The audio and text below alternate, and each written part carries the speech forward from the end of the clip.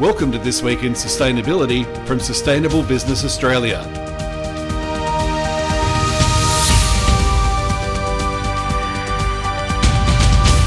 I'm your host, Andrew Woodward. This Week in Sustainability is a snapshot of global and Australian market trends, news and research about the path to sustainability through action on sustainable development and climate change. Each week, Sustainable Business Australia Chief Executive Andrew Peterson will take us through the week that was with analysis, insights and implications for business. We'll do all of this through the lens of the Sustainable Development Goals. And it's another busy week when it comes to sustainability right across the world, but we're going to start this week with a discussion about some very interesting things that are happening here in Australia. In 2016, Dr. Ken Henry gave the Fiona Wayne oration for Sustainable Business Australia, talking about how he sees the sustainability issue. And Andrew, he's back in the news again this week on the same subject. Indeed he is, Andrew, and just harking back to his oration he gave in 2016. At that time, he was talking about the value of Australia's natural capital, or our biosystem, our ecosystem, more broadly, and the role that business and finance has in understanding the value that it creates for business value in Australia. This time, though, he's taking a much broader view and talking about how the business leaders of Australia need to take up the job of breaking down the public's perception, and a negative perception at that, of corporate Australia. So as Dr. Henry says, the business community in Australia really needs to take a good, long, hard look at itself to break down a Australian public perception, and it's a negative one, according to him, of corporate Australia's attitude and perception as a cold profit maximising machine, as he puts it. And I think he's right. What he's arguing for is the need for corporate Australia to elevate its role as a driver in incomes, jobs, and interestingly, well-being. And in obviously the light of the Sustainable Development Goals playing a key strategic driver for business wealth creation over the next 12 years, I think Ken's actually hit on something quite important for corporate Australia, but also for government Australia to understand how leadership takes on a very different role in the 21st century than perhaps did in the 20th century.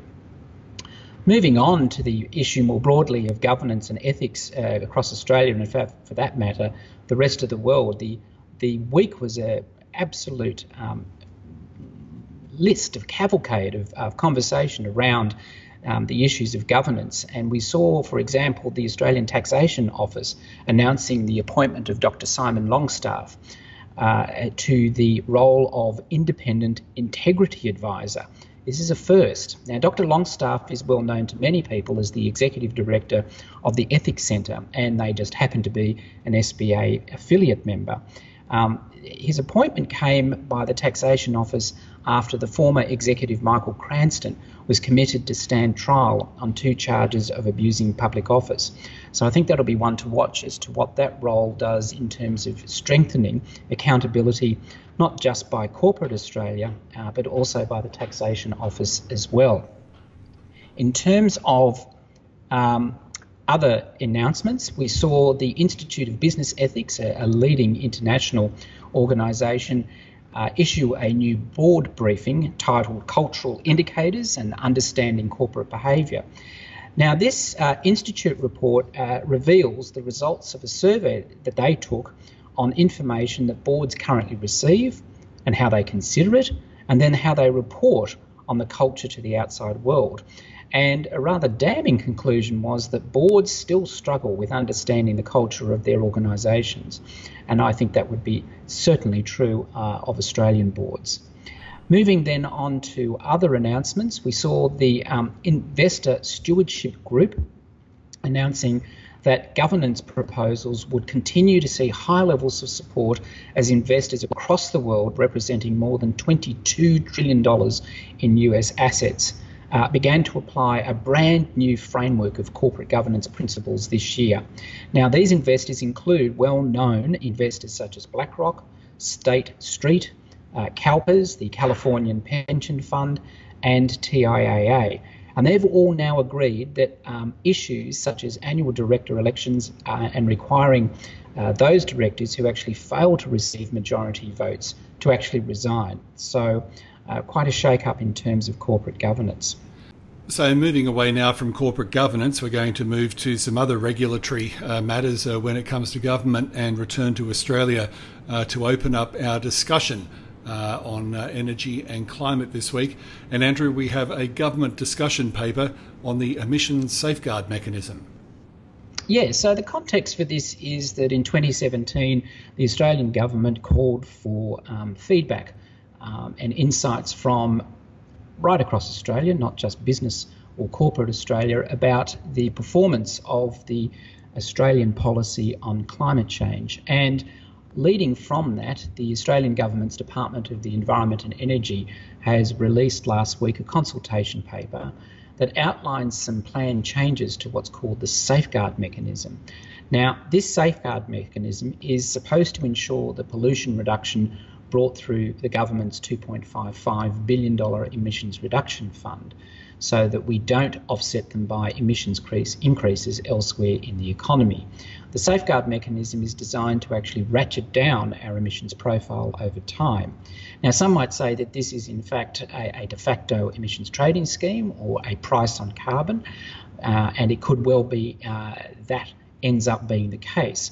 But this is an important corporate and policy mechanism to ensure that Australia achieves its self-imposed goals, targets under the Paris Agreement, and more broadly, it's designed to become a low-carbon economy by 2050.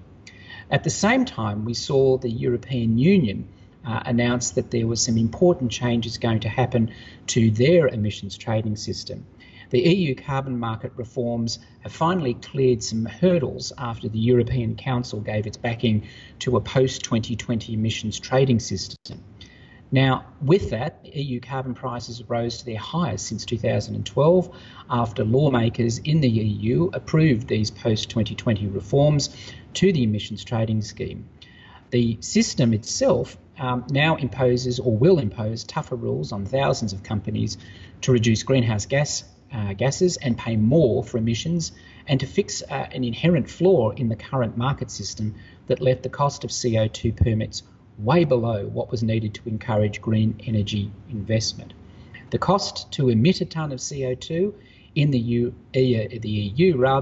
has already topped $12.33 Australian equivalent in Q1 of Australia alone. And a bit of good news, one of SBA's members, Kimberly Clark, announced that it won the 2018 Climate Leadership Award for Excellence in Greenhouse Gas Management category in the company's second Climate Leadership Award that it's had in 2 years. The award itself was presented by Bloomberg Philanthropies, and the Centre for Climate and Energy Solutions. At the same time, and in a separate event though, Kimberly Clark was also honoured with the Smart Energy Decisions Innovation Award, which recognises the use of innovative technologies and progressive practices among large energy power users. So it's good to see performance is rewarded in greenhouse gas reduction. And turning now to Europe, you mentioned Europe in that discussion then with their emissions trading program there, but in the north of Europe, Norway continues to set a cracking pace when it comes to divestment, when it comes to electric vehicles or getting rid of internal combustion vehicles in that country in the years ahead. But Andrew, last week they made some more significant decisions when it comes to their sovereign wealth fund. They did indeed, and it's very much a case of money, money, money being green, green, green. You see, and we've heard for a number of years now that Norway's sovereign fund, its $1 trillion sovereign fund for that matter, is going to take a very green bent over time. And this week, the CEO of the Norwegian fund announced that it will actually step up its assessment of the risks posed by climate change to its investment in power producers, as well as oil firms and basic materials companies. Now, we know that would include companies, for example, like BHP and Rio Tinto. In a separate announcement, though, we saw some important developments on financing for landscapes or biodiversity. And one of those came through the Tropical Landscapes Finance Facility, which announced a landmark $95 million sustainability bond. That's quite substantial for that type of bond. Now, this new green bond is described as the first corporate sustainability bond to be issued in Asia, and it was launched with the support from BNP Paribas in a bid to raise the $95 million for investment in sustainable natural rubber plantation on heavily degraded land in 2 Indonesian provinces. And Indonesia also became or announced another first, which was the first Asian sovereign green bond issuer last week, raising $1.25 billion in a 5-year green Sukuk bond. This also raised $1.75 billion in another bond issued at exactly the same time. The government is going to use these proceeds of green bonds to invest heavily in renewable energy projects, green housing and waste management. Okay, and wrapping up, let's have a chat about cities and some work by our friends at CDP. Andrew, you're going to talk about a report where there's some good news but bad news, and the bad news is that there's only one Australian city in this list, and that's Hobart. What's all this about? Well, Hobart's in the news this week for a variety of reasons, but in this particular case, our friends and collaborators at the Carbon Disclosure Project, more commonly known as CDP, announced that new data that they had generated showed that 102 cities around the world were now sourcing at least 70% of their electricity from renewables. That's quite substantial. That's more than twice the figure from a few years ago. Now, the cities that have large populations such as Seattle, Vancouver, Oslo, Auckland, and even Nairobi are included in that list. And yet when you look at it, as you quite rightly say, Andrew, only Hobart was able to be mentioned as one of those cities that was sourcing at least 70% of its electricity from renewables. The analysis done by the CDP also shows that 43 cities are now running on 100% renewable energy. At the same time, in the same week, we saw Infrastructure Australia calling on the federal government to take a much greater role in driving the sustainable development of our Australian cities, warning that unplanned growth would lead to a much greater decline in the quality of life, as they outlined in their most recent report, Future Cities and Planning for Our Growing Population. This independent body states that Australia's largest cities are now facing what they call to be a watershed moment, and I think that's right. And in a separate but related conversation, we saw that a landmark ruling in Germany could now affect not just millions of drivers in Germany, but also across the rest of the world. And the announcement, or the ruling, came as a result of judges in a court in Leipzig ruling that officials in Leipzig can now bypass national level laws and ban the most polluting cars from city streets with immediate effect.